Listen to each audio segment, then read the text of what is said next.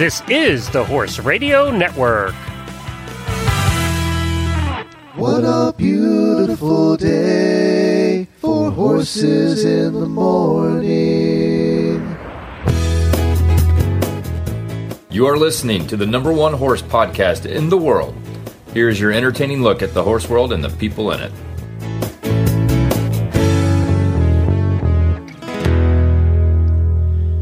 Well, good morning, everybody. I am Glenn the Geek in Ocala, Florida. And I am Lisa Wysocki from Ashland City, Tennessee. And you're listening to Horses in the Morning on the Horse Radio Network for July 15, episode 2477. This episode is brought to you by State Line Tack. Good morning, Horse World. Everybody up, rise and shine. It's a new day. It's Wednesday. Here we go again. And away we go. Well, happy National I Love Horses Day, everybody. That's right. It's National I Love Horses Day. Did you know that? I learned it now. That's amazing. So apparently, I tried to research how this got to be a day. And nobody seems to know. So I don't know how it became National I Love Horses Day. But you're supposed to celebrate by visiting a local stable for a horseback ride, which most of you can do on your own. Seek a view of wild horses in a national park. Spend time riding your own horse if you have one. If you're looking to spend more time with horses, it goes on to tell you about 14 interesting equine careers that you can have. And they're all the ones you would expect, by the way. And you're also supposed to post on social media using the tag, hashtag National I Love Horses Day. So there you go. That's how we're celebrating today. Fabulous. And I know Jennifer was out driving my pony already this morning, so she's celebrating by helping my pony out, and he needed some exercise. And the problem is here in Florida, it is literally 96 to 100 degrees every day now with 1,000% humidity. So you have to get it done by 9 o'clock or you're not. You're going to die. It's not happening. Yeah, it's just not happening. Yeah. Lisa's here filling in for Jamie because she had to close on her house today. Yes, she's been living in it for a while, but apparently they just didn't sign the papers yet. So the only time they could do that was this morning. So congratulations to Jamie and Chad. They're now own the house they live in. Which is that's good. Fabulous. Yeah, it's a beautiful house. I saw the thing on the Facebook page, the little tour that she did. Yeah, she doesn't whine as much about the house anymore. Old little icky house she was living in, she was whining about every day. But we haven't heard any whining about that. No, this is a beautiful home. Yeah, it is. It's a really nice house. So congratulations to them. I'm glad they got that ironed out. And we are all, as listeners of Jamie, happy that she got her new house because, we're just all happy about that. So thank you, Lisa, for filling in. We appreciate it. And of course, Lisa is the host of the award-winning Horse Nutrition Podcast. So that's where you find her, and also an author of about 1,000 books. On today's show, Dr. Masella of the University of Florida talks to us about the science of fly spray. She was supposed to be here last week, but got called away.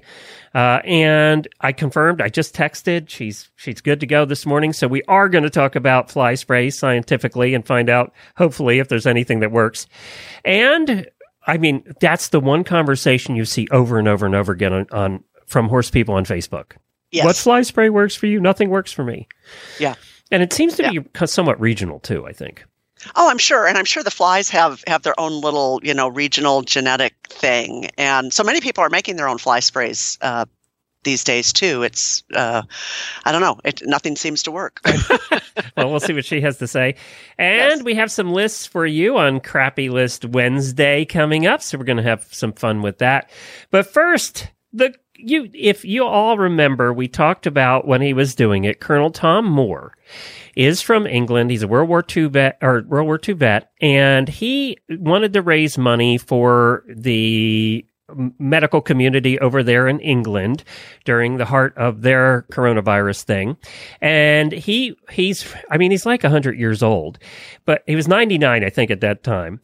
So what he wanted to do was he was just going to hike with his walker in his backyard back and forth in his garden, and he wanted to raise 1,000 pounds. Well, it took off, went crazy. He kept walking and walking and walking, and like for a week instead of an hour or two that he was going to do. And I mean, he's got a walker. This guy's 100 years old. He's a World War II vet. And he ended up raising 32 million pounds. I just can't imagine that. I just can't imagine. And I think, did I see some video of him just kind of walking back and forth, maybe? Yeah. That's all he did. Walk back and forth in his yard. Patio. I don't know. If I could raise 32 million pounds just walking back and forth in my yard. First of all, you'd lose weight and raise money. It'd be great. Yeah. So good for him. Yeah, he raised it from the National Health Service over there. Well, something really cool is going to happen now. And the Queen has kind of been sequestered. They've been hiding her in a closet in a castle someplace so she doesn't get sick. Well, she's coming out of the closet, and she's going to knight him on Friday. Really? So we have the 94-year-old Queen, who, if you remember right, served in the civil service in World War II. She was a mechanic. You remember? She was a mechanic on trucks and stuff. Right. Yeah. So she served in the civil service at home in England, and now will be knighting Colonel Tom Moore for his service to the National Health Service and all the money he raised. And this is going to be the first thing that she has done since she's been in sequester. So that is awesome. So now do they call him Colonel Sir Tom? Or Sir Colonel Tom? I don't know. Or just Sir Tom? I don't know. But this, she was in Edinburgh for a while. I guess in June and July, she usually makes her trip up there. But they're going to do this at Windsor, so she must be back at Windsor now. And she's going to use her dad's sword. So that was a big thing, apparently, in which sword she uses. And her, King George the Sixth. And she'll present Colonel Tom with the insignia of the Knight Bachelor. So I just thought that was cool. Oh, I love that story. Him. I love that story. You're never too old to make a difference, And they asked him what he was going to say to the Queen, and he said, "Well, obviously, conversations with the Queen will be private, but I will say thank you, Queen." So, you know what? He's 100 years old. He can say whatever he wants, pretty much. He can, yes. Yes. So good for you, Sir Tom. All right. And it's good to have the Queen back out of hiding again. All right, let's do some Daily Witties.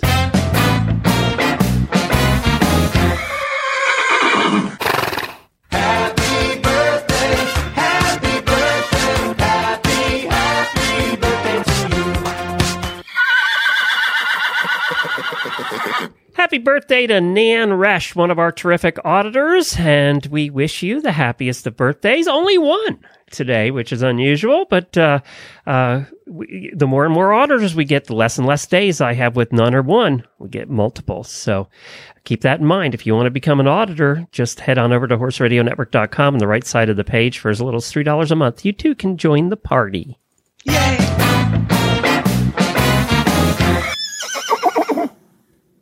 Well, Glenn, my Daily Whinny involves a little bit of a story, but I'll condense it down. I've been in Minnesota the past few weeks, and yesterday I drove back from Minnesota back to Tennessee, and I'm having a fabulous trip, and I'm almost home. I'm about an hour away, and the freeway gets shut down. And I don't know if it was an accident. Yeah, I know. You're just like... Where do you go? So it's dark, and about about 2/3 of the vehicles were routed off the freeway and going north, and they routed me south. My phone just said, turn right. I'm going, okay, I'm going to go south, thinking that I was actually going southeast anyway. I was going to take a little back road or whatever.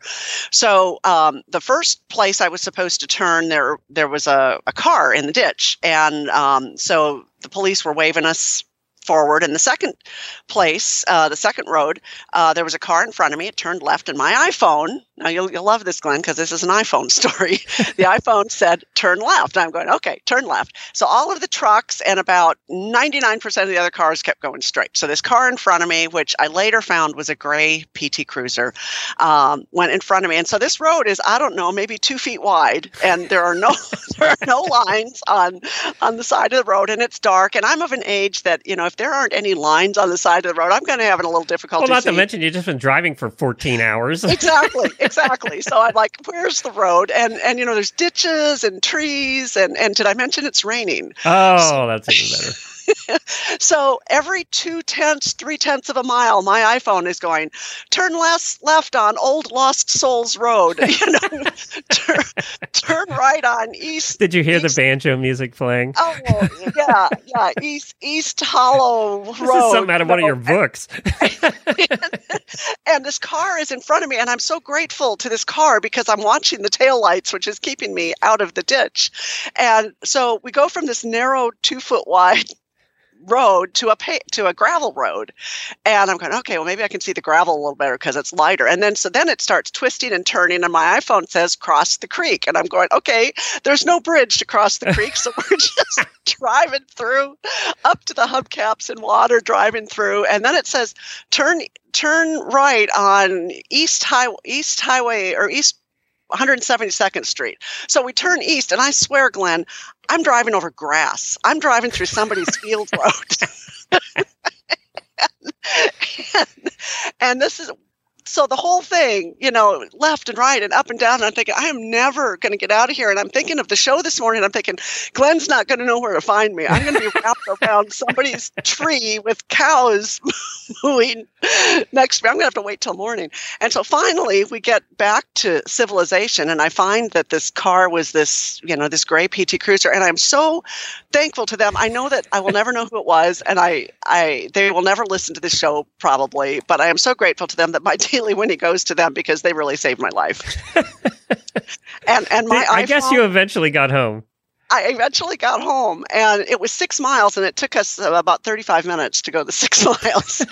and I was so mad at my iPhone, I really considered throwing it out the window. I mean, I was so mad. And the reason she said, I'm going to love that story, is we've been doing recordings now with interviews with guests for 12 years. We've had 11,000 guests, literally. And the ones that have iPhones have the crappiest sound. iPhones are the crappiest sounding phones. They might be great computers. Apparently aren't much good in the navigation department either, especially in rural areas.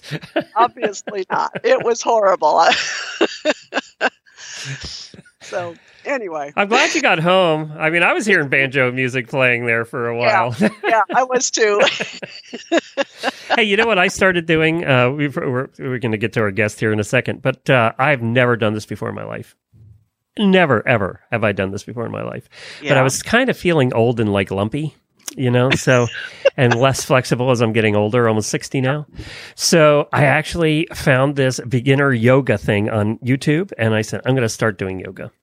So I did last week, and I have never been as sore in my entire life as it looks so easy, yoga. You just, you do these poses and you stretch a little, and what could cause that much pain? Apparently yoga. Oh my God. You yoga people that are real yoga people, I admire you now because, whew. It's tough. I went to a Pilates class about, 4 or 5 months ago, and I went to a class. Never went back? Well, seriously, the real reason was it was scheduling, and it just didn't. Oh, and then here COVID. In Ashland City, there's not a lot of Pilates classes convenient, and the time just didn't really work out. But holy cow, like you, I have so much respect for that type of exercise. I do want to do more because I think it's really good to do. Well, I will honestly say I have kept it up. I do it like every second day. I can't do it every day. I'd die. And I'm very out of shape. So, that I'm trying not to kill myself in the first week. But it's actually a pretty good YouTube video where it's basically beginning yoga for old fat people. Oh, can you post a link in the auditor's room or something? Yeah, I'll post a link. I'll post a link to it, or I'll put it on the Horses in the Morning Facebook page. Okay, the one I'm doing, and it's like 15 minutes, and she's very good about explaining, don't make it hurt and all of that stuff. So this is truly for beginners who have never done yoga again or before. So I'll post a link to it. But yeah, I mean, I just didn't know that many muscles got sore. You learn something new every day, Glenn. I've been riding my bike and doing all that, but that's not the same. It's not the same at all. No. So now I ride my bike every other day, and I do yoga the other days, and I figure, that's just going to help me out. But the pain was real. I gotta say. Yeah. You know what other pain's real? That's flies. We have more Yes. flies in Florida, and there's just flies everywhere. I've never been a place where they don't have flies. This is the time of year. Is it July? Yeah, it's July. Yeah. When we lived in Massachusetts, they were called greenheads. They're greenhead flies. They are the nastiest biting flies I have ever seen in any place we lived in the country, and they come out for like 3 weeks along the coast in Massachusetts, and you basically could not go outside. You would be devoured by these flies. There's a cool beach you can ride on above Boston, up there in the Beverly area, Ipswich and all of that area up there above Boston. You can go ride in this really cool beach, but nobody could do it. You can't do it in July. So basically in Massachusetts, you have 2 to 3 months that aren't snowing and miserable, and one of those months is taken up by the greenhead flies. So it really does restrict it. We always said there's like 2 days in July you don't have to wear a jacket in Massachusetts. But you can tell we love living there.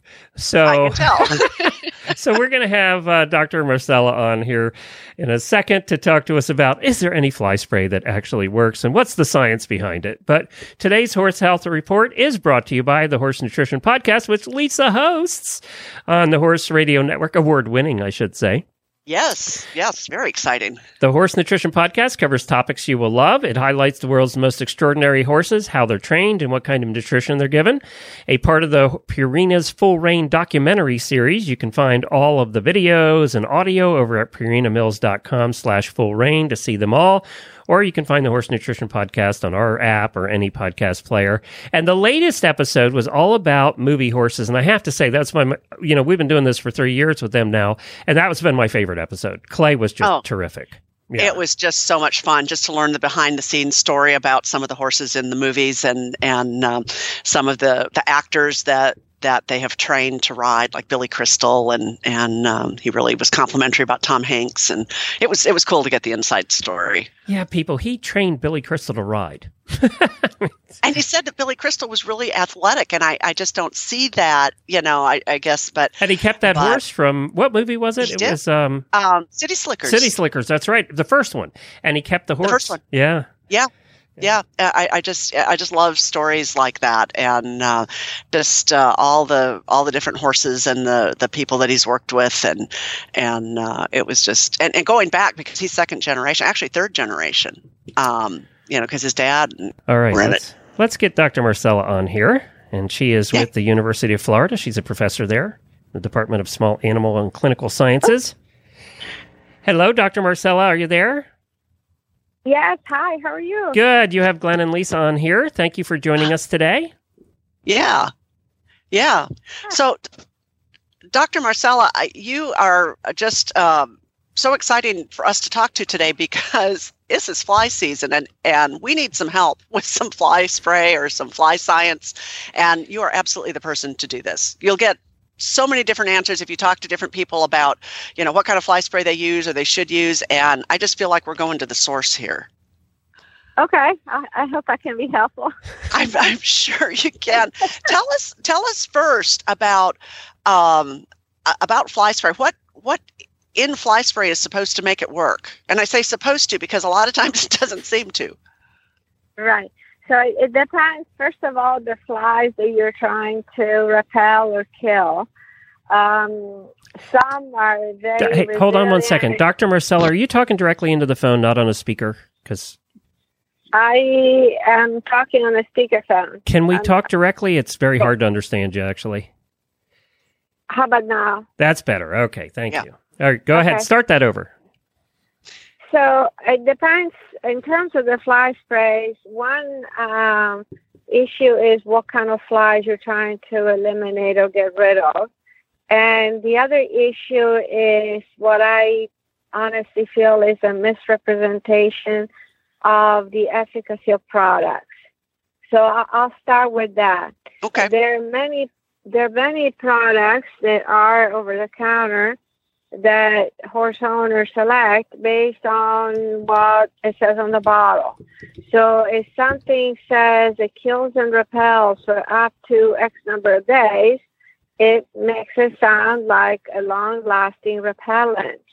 There are many that are actually not repellent, and definitely they will not last depending where you are. I'm speaking from Florida. where, we have humidity and bugs like you cannot believe. Those are, at best, you're going to get a few hours. If you're lucky, you get 24 hours, but definitely it has to be a daily thing or a twice a daily job. So I think that when people purchase some products and they go by the label and they reapply it, once a week, once every 2 weeks, then that in itself is a recipe for failure.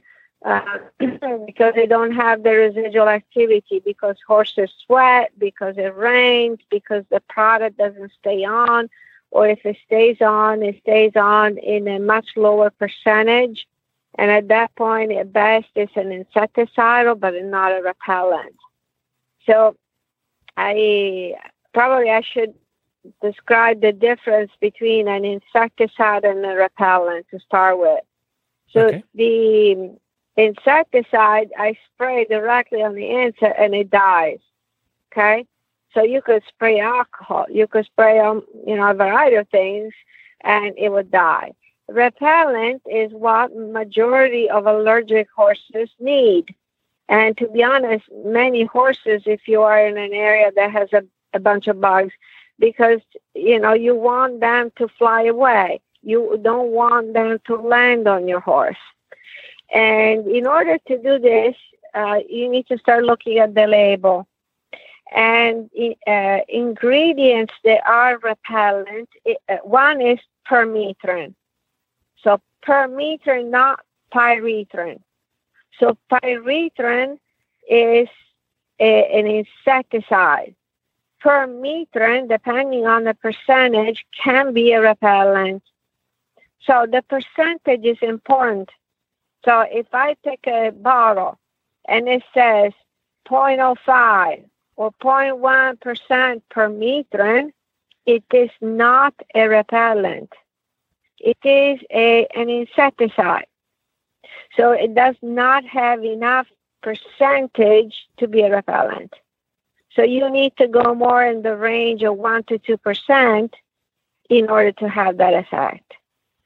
Or you need to change to a synthetic derivative that can have repellent activity. So I start by saying I don't own stock in any company, okay? Neither do we, so we're good. Okay, good.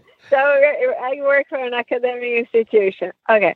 So products that actually do have repellent activity are Tack and Door. Those are like, if people want to go chemical, those are actual repellents. But they need to be reapplied more frequently than what it says on the bottle. At least in Florida. I speak for my practice, okay?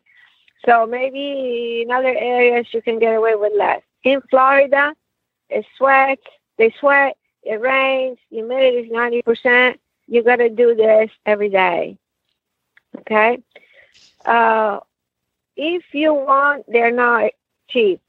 If you want to go cheaper, you can get the concentrated permethrin, which is typically 10%, and then you can dilute it down. And let's say you do 1 to 10. So 1 part concentrate, 10 parts, let's say, water. And if you want to add a little bit of Ava Skin So Soft or something to kind of make it smell better, stick better, that's fine. And you make your own fly spray. So that is the chemical way.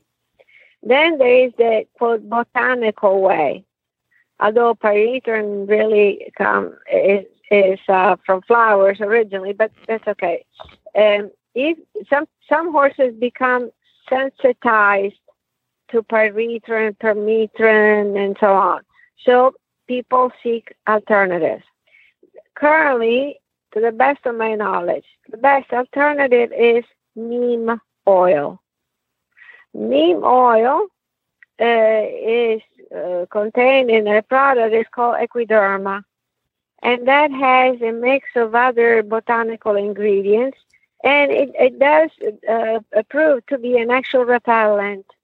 So when I have allergic horses, and they say, oh, I stopped using the fly spray because the skin is so raw and I'm afraid to put anything on it, or it gets all dry and scaly, and when I put chemicals, that's what I suggest. That's for the whole body. What would be the percentage of neem oil, and what would you mix it with? This is ready to use. Oh, I see. Okay. This is ready to use, and because the other thing that to keep in mind is the vehicle, right? So when you look at the product, any kind of topical product, the ingredient is obviously very, very important, as well as what is mixed with. And this is why it does make a difference. So for some products, the residual activity. So how long they are able to actually stick to the coat and the hair. So that's why I think that the combination of the ingredient and the vehicle of the Equiderma is a good solution. Now, many times when people spray the horses, they do a light spray, 1-2 pumps, one on the little spray. That is typically not enough. If you have an allergic horse, you need to absolutely cover every body area, and you need to be generous. So you end up going through a lot of product, right? Because you're not just doing a couple spreads. And then the part that is typically missed, of course, is the face. So many, when I start talking about specific insects, many types of no-see-ums, the culicoides, the little flying insects, they like to go around the face, the eyes, the ears, and so on. I personally don't use fly masks. I discourage people from using fly masks. And the reason for it is that many times in the summertime, and again, I speak for Florida where it's hot and humid and so on, having a fly mask traps a tremendous amount of moisture. So it's very difficult to keep the skin clean and dry.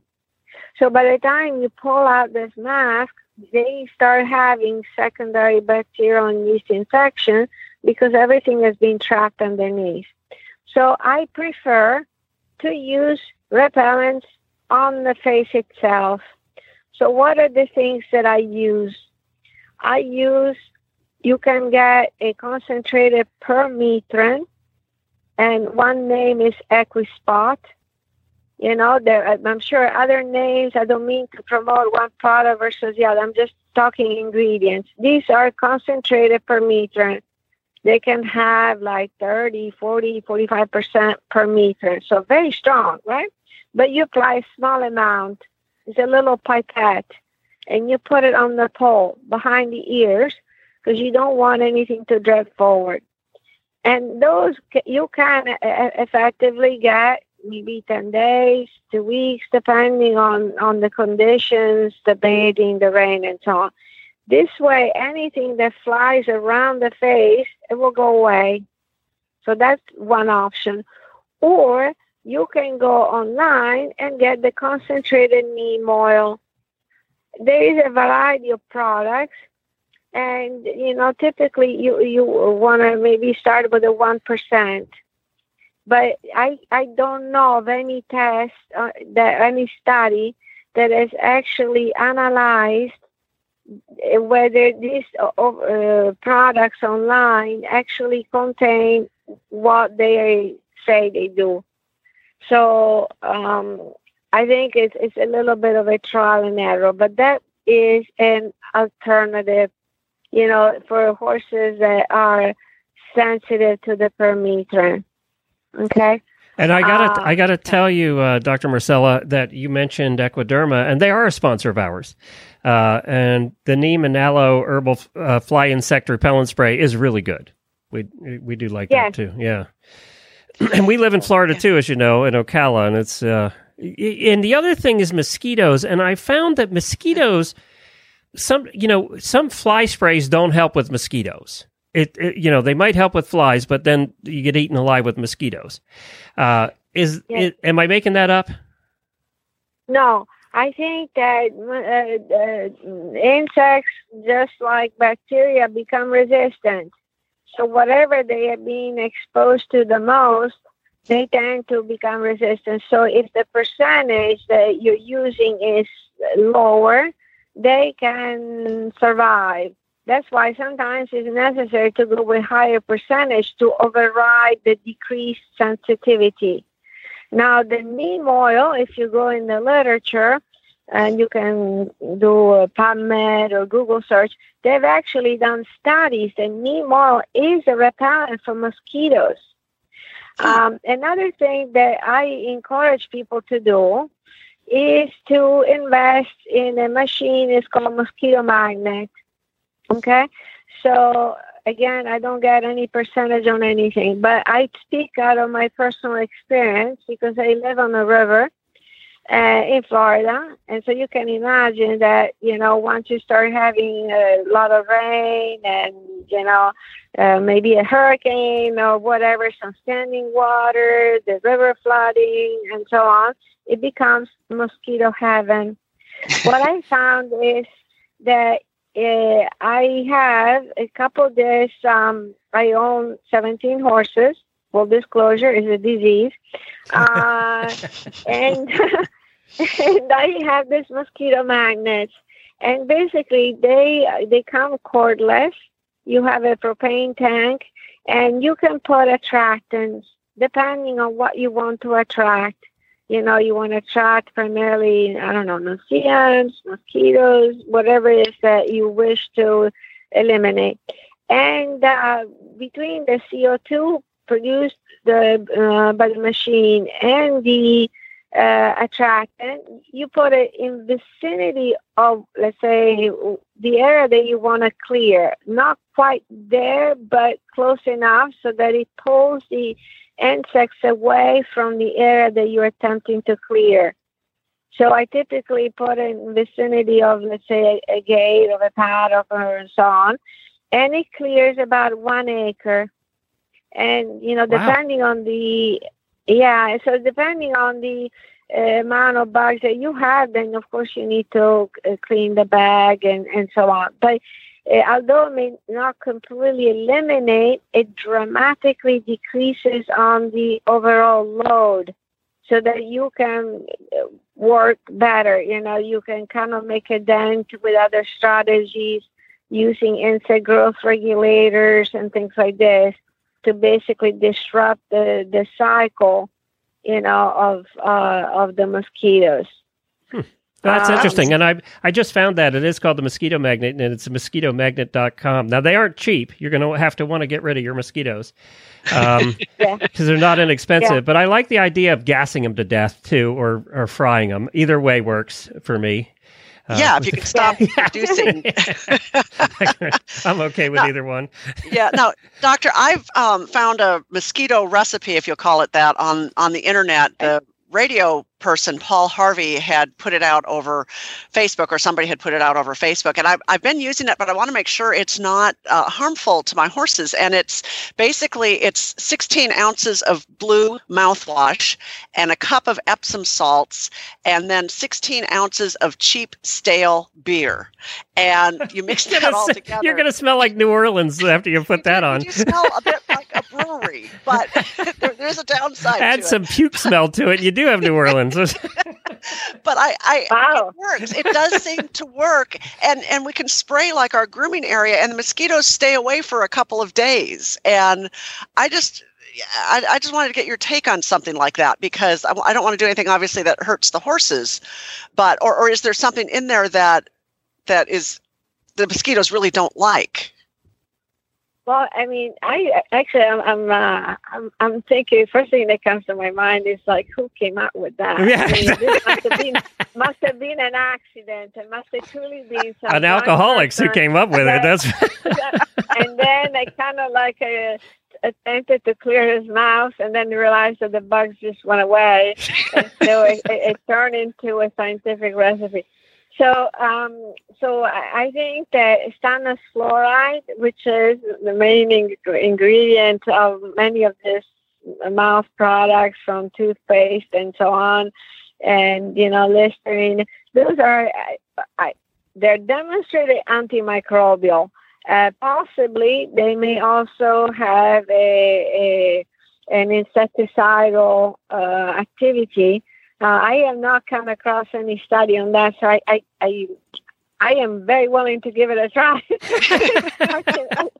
If it doesn't work, you can drink the beer. I don't have personal experience with this, so I'm not sure what to say. I would have to investigate. Yes. My only experience with it, as I said, we've been working with it, but my only advice is that the beer does need to be stale. Otherwise, it foams up and kind of explodes. So you've got to kind of open the beer can. That would be too. Wow. So must be some fermentation. There's some acid, right? Yeah. And so that it does make sense. That is a product of fermentation. And to be honest, many products, even the ones that have extracts from coconut oil and others, they are a combination of acids, of course, presented in a much more appealing way. But basically, the concept is the same. And we do know they're antimicrobial, and I suspect I will have to do a search and get back to you on that one. And maybe somebody did also a study, and see the repellent activity. Either that, or they get drunk and crash. That's maybe they cannot go very fast. There's one other product. An ingredient is picaridin, Picaridin, and the exact commercial product escapes me, but it's only one, and it's a product that is labeled for both people and horses, and it's very cosmetically pleasing, and it would work for about 8 hours. So something that maybe people can have in their trailer. Let's say you go on a trail ride and you want something that it could help you and the horse, and it doesn't really smell like a chemical at all.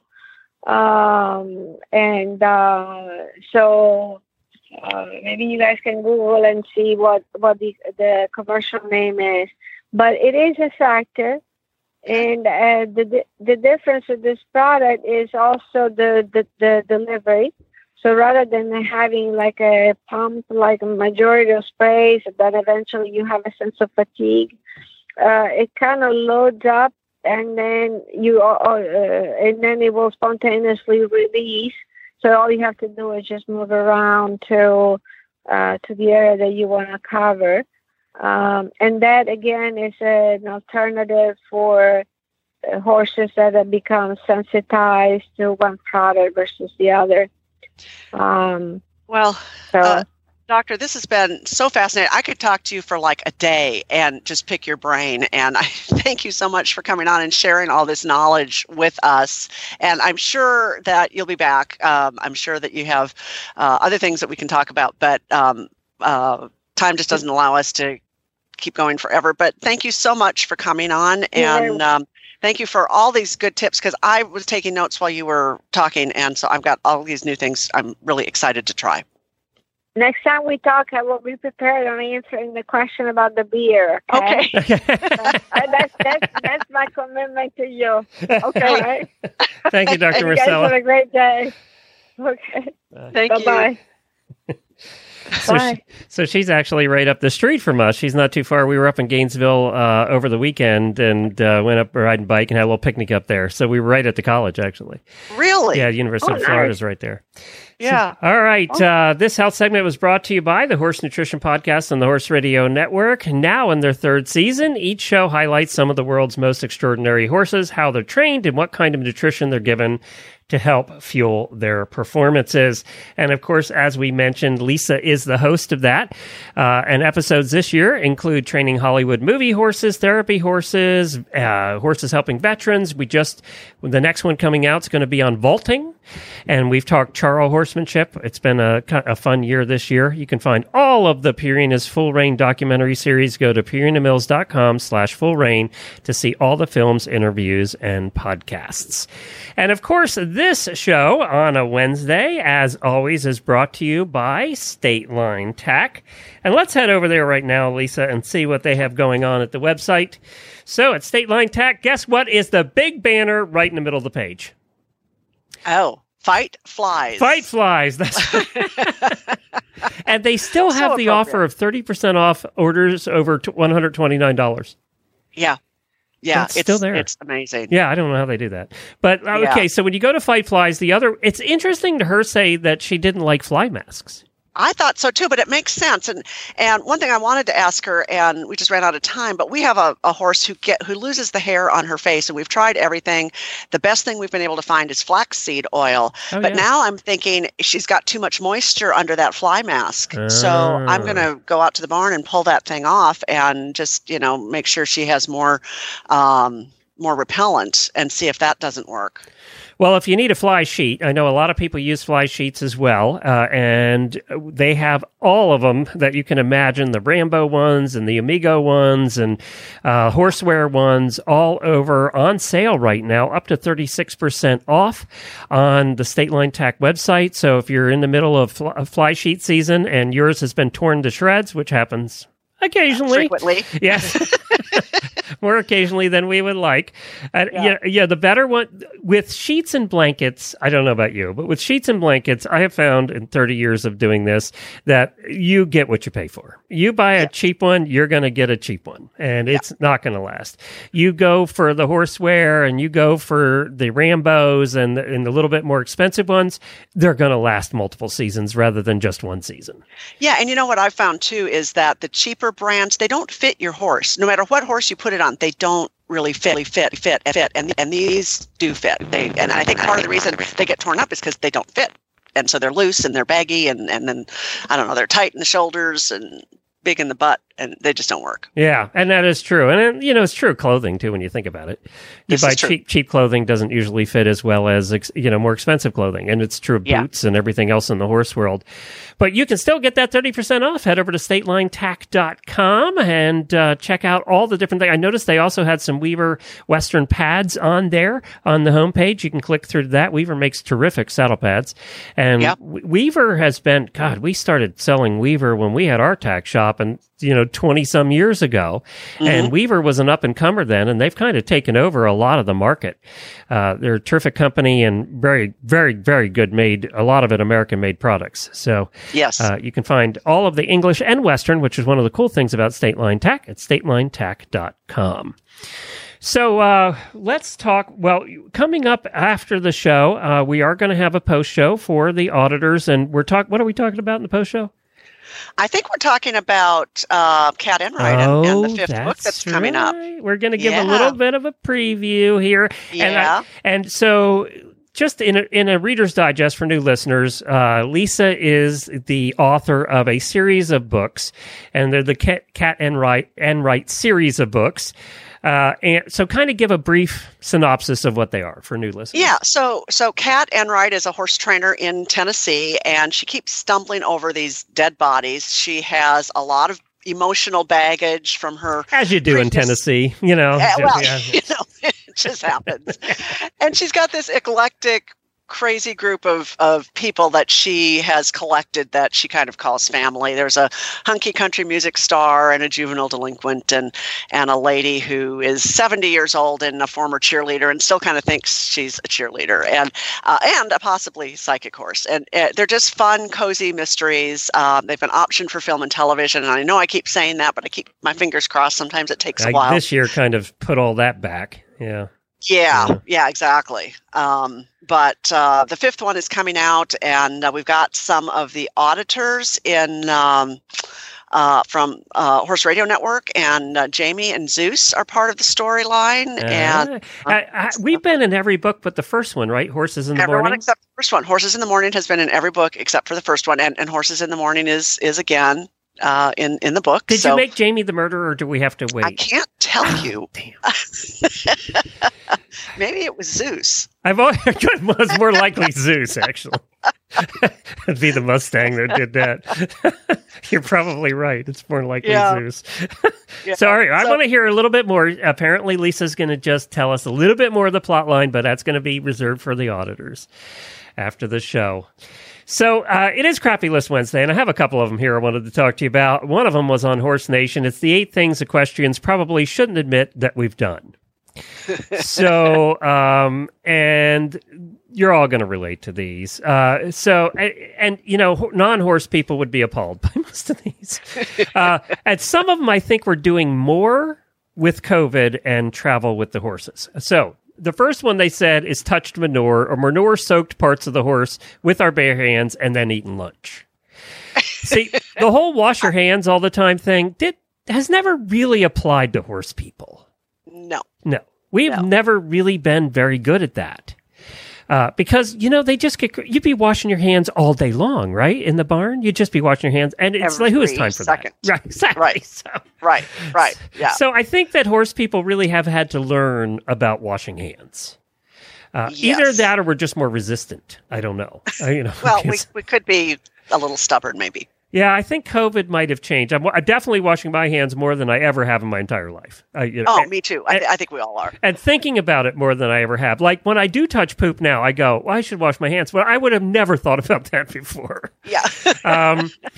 Peed in the horse trailer or stall regularly.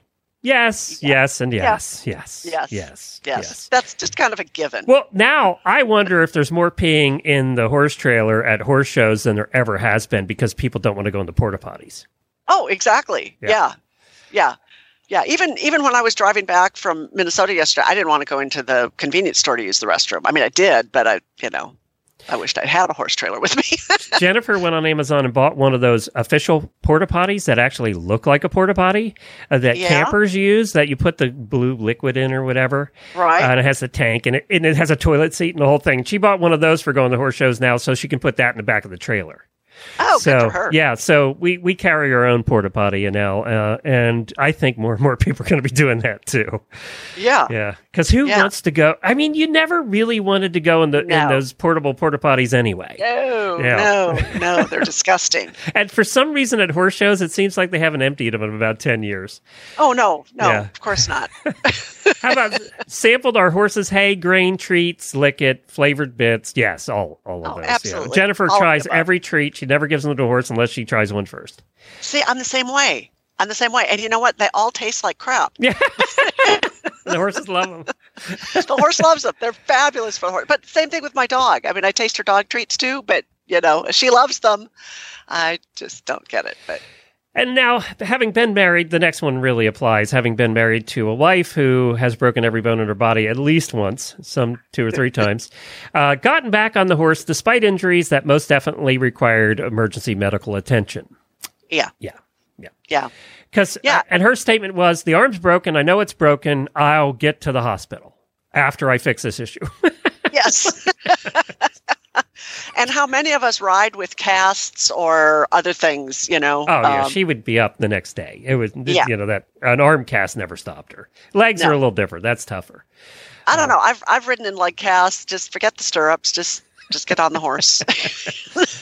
The one that's tough that you really does put you down is broken ribs. That one is tough. That one you're not riding for a while. You can't breathe. No, and it's kind of hard to ride. You can't move. You can't breathe. You don't even want to lay. You just you don't want to really do anything. You don't want to exist with broken ribs. No, not that first week is tough with broken ribs. It's very tough. Yeah, I told the story before. So when we had our first farm, it was about 100 acres back in the middle of nowhere. And I had probably met her 2 or 3 years we had been into the relationship. So we weren't even married yet. And I was coming out to the farm and I know what it was. I was staying over because my job was actually pretty close. So I went to work in the morning, and I came home in the evening, 5, 6 o'clock, and there she is with a cast on her arm. And it was my pony, actually. She was just leading the pony in. The pony knocked her over. She put her arm out, broke her arm. She finished feeding the horses in the morning, did everything she was supposed to do, drove herself to the hospital with a stick shift. Drove herself to the hospital. Got the arm set, put the cast on, drove home, and was doing the barn when I got home that night. So 2 things come to mind. One is, how did she drive with a broken arm? I think the leg was involved. I think the leg steering was involved. Yep. And then the other thing is, what is it with you and these naughty ponies? I think the pony just spooked at something, and that was the best pony in the world. That pony never spooked at anything. But, you know, and that's the thing. It's those kind of horses that get you.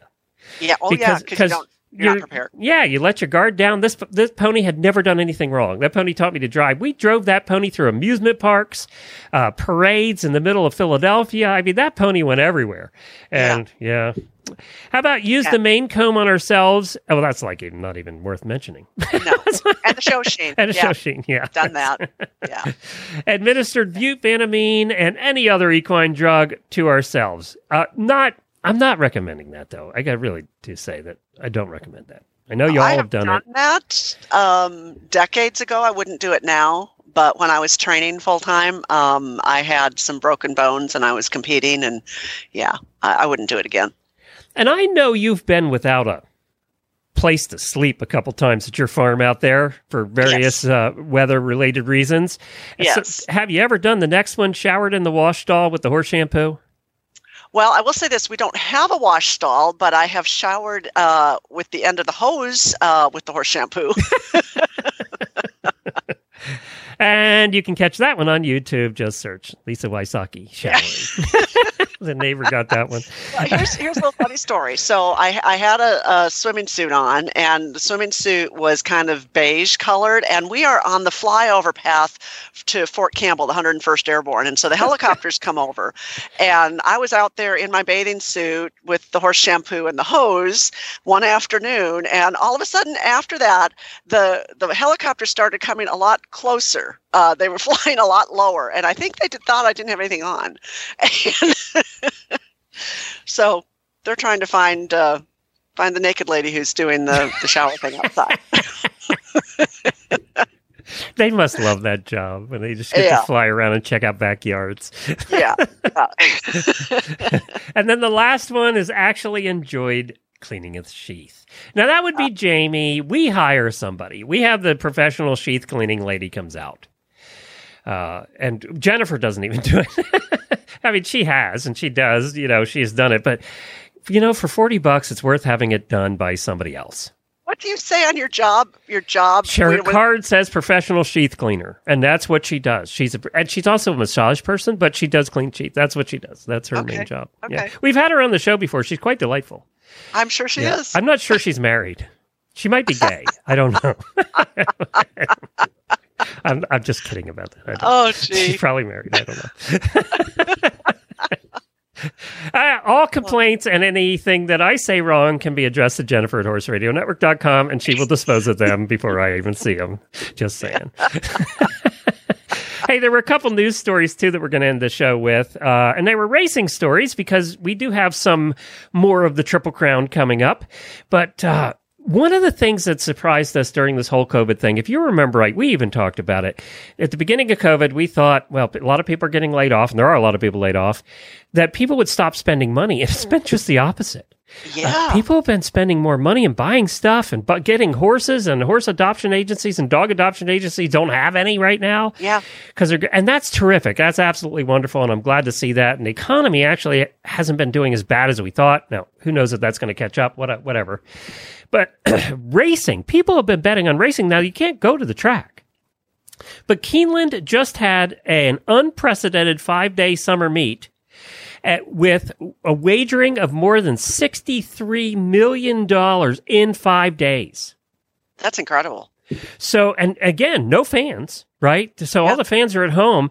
So they're totaled $63,299,000 with an average daily handle of almost $13 million a day. Holy cow. So they had the Toyota Bluegrass, which is their big races there at Keeneland. By the way, if you go to Lexington, Kentucky and have never been to Keeneland, I don't know if you can do it right now, but next year, after COVID, go. You can take tours. You can go watch them work out the horses. It is one of the most beautiful racetracks, because most racetracks are pretty crappy, to be honest. Yeah. They're old and they're not been fixed Some up. are, They're crappy. A lot of them are crappy. But this one is absolutely beautiful. Wouldn't you agree it's one of the most beautiful in the country? Yes, absolutely. Yeah. And it's historic, and you can take tours there, and it is just really neat. But they had their Toyota Bluegrass Day, and they had $23 million bet that day. So, by the way, the horse Art Collector passed the one that they thought was going to win that day. It was a filly named Swiss Skydiver, and won the Toyota Bluegrass, and basically established himself as the favorite for the Kentucky Derby. To be run, again, remind everybody that's September 5th at Churchill Downs. So Art Collector is the name that you're going to want to look for there. And did you also see that jockeys have been getting COVID more than normal across the country? Yes. Well, and a lot of them live in colonies. They live right there at the track, and they're in close contact. And even in the starting gate, they're not social distancing there. No, and they can't wear masks because they die. No. So the New York Racing Association has closed Saratoga Racecourse to out-of-town jockeys. So now who's ever in the colony now has to stay. If they leave Saratoga and want to come back, they can't. So they cannot race outside of Saratoga, and apparently several other tracks around the country are doing that now because so many of the jockeys have been getting sick, and it is so easy for them to spread it to each other. And, their locker rooms are small, and, it's just they're all in there together. So Maryland, Ohio, and a couple of other racetracks are doing that. And I didn't realize that Saratoga is also requiring anybody that comes in, jockeys, valets, media, trainers, staff, grooms, whoever's coming into the track has to have a negative COVID-19 test in order to enter the property. Now, it makes you wonder, do they have to do it every week, or, how I was wondering, and I had a COVID test here in Tennessee, a while back, but it took me 10 days to get the results back. Well, so that's the other thing. Kind of rapid thing. I haven't heard of jockeys dying. They're, some are getting pretty sick, but even if you don't get sick, you have to be quarantined for 14 days. And if they're quarantined for 14 days, they're not making any money. No. Yeah, they don't get paid. And a lot of these jocks too, they'll travel from track to track. They might race, Thursday, Friday, Saturday at one track, and then Monday, Tuesday, Wednesday they're someplace else. So this is kind of prohibiting their ability to make some money too, because I don't think Saratoga runs every single day. The quotes, jockeys are an interesting crowd, though. They, that's a tough life, and they had to fight and scrape and scrap just to get races when they were young, and you really do work your way up a very difficult totem pole. And the comments I saw we're just glad we're racing at all. So there were pretty positive outlooks on it. They're just glad they have a job right now and that they can ride horses. Although they do say that it's taken some while to get some time to get used to not having the fans in the stands and the noise. Oh, I'm sure. Yeah, because that would be weird. Completely different take. Oh, absolutely. And I'm sure they feed off of that. Someone, and the horses probably do too. You know what else horses like? And that's Caballo hoof boots. That's right, Caballo hoof boots. Do you use them at the farm? We do at Colby's Army. Yeah, absolutely. We've got 4 sets and love them. I love the way they fit, because some other boots that we had donated, they kept sliding around. They actually would turn sideways. Yep. Yeah. I just, and then you have to stop in the middle of a lesson and adjust the boot, and it was so annoying. Or in the middle of a trail ride and then find a stump to get back on, Yeah. Just not happening. Well, but I love the Cavallos fit, and they last. They last forever. We use them on Scooter. Scooter has a full set of 4, and when we go on the roads, I put them on. These are horse husband approved, by the way, because they don't have wires. They're just Velcro. They're so simple to put on. I don't get yelled at for putting them on wrong. Not that ever happened in the past. I don't get yelled at. Don't get in trouble. They stay on. They stay straight. And I'll take him driving if we go out for an hour or 2 on the roads. He'll be driving on the road that whole time, and he will not drive on the road without his boots on. He just hates it because he doesn't have He doesn't have shoes. He's never had shoes. We've never had shoes on him. But we don't need him because I just put his boots on, and then he's fine. Right. Then he can go all day. Right. He doesn't trip. So the other thing about the Cavallos, the way they're designed, you don't trip a lot. So, once they get used to them after the first ride or two, they won't be tripping at all with them. But I just love the Cavallos. We've had, in 8 years that we've been driving him, I've changed him out once. So That's amazing. yeah. That's really amazing. I And use that's the other thing. They have a bunch of different boots. I think you and I both use the same. We use the Trek, Trek, Trek. They have a lot of different ones. Yeah. And they have minis too, mini boots. They have little tiny mini boots. I've seen those. They are so cute. Yeah. They are so cute. But you don't want to have a blowout in your boot when you're, 10 miles away from home. No. So go to there. They have sizing charts right there. You can measure your horse's feet, and you can see what size boot. They're real good. If they don't fit, you can return them. That's not a problem, but you can see all the different kinds. The only ones I have used for an extended amount of time are the Treks. Those are the ones I've used. And then the cute little boot is the one for minis. So I don't know that anybody else makes mini boots, actually. So you want to check those out, too. And they had sent me a set to see, and it looks like you would hang them from the rearview mirror of your truck because they're that small. They're tiny. Cavallo-Inc.com or any store. Every store sells Cavallo boots. Well, that's it for today. Hang on, auditors. We will be back to chat a little bit about, we're going to give you a little sneak peek maybe at whether Jamie's the murderer, although I don't think I'm going to hear that. I've been begging for that for a long time and not heard anything about it. But we have a couple of our auditors that are actually in the book too, which is kind of cool this time. Yeah. So we're excited about that. We actually read one of your books years ago. We read the first book. The Opium Equation, yeah. I wonder if they'd let us read the second book yet. Maybe.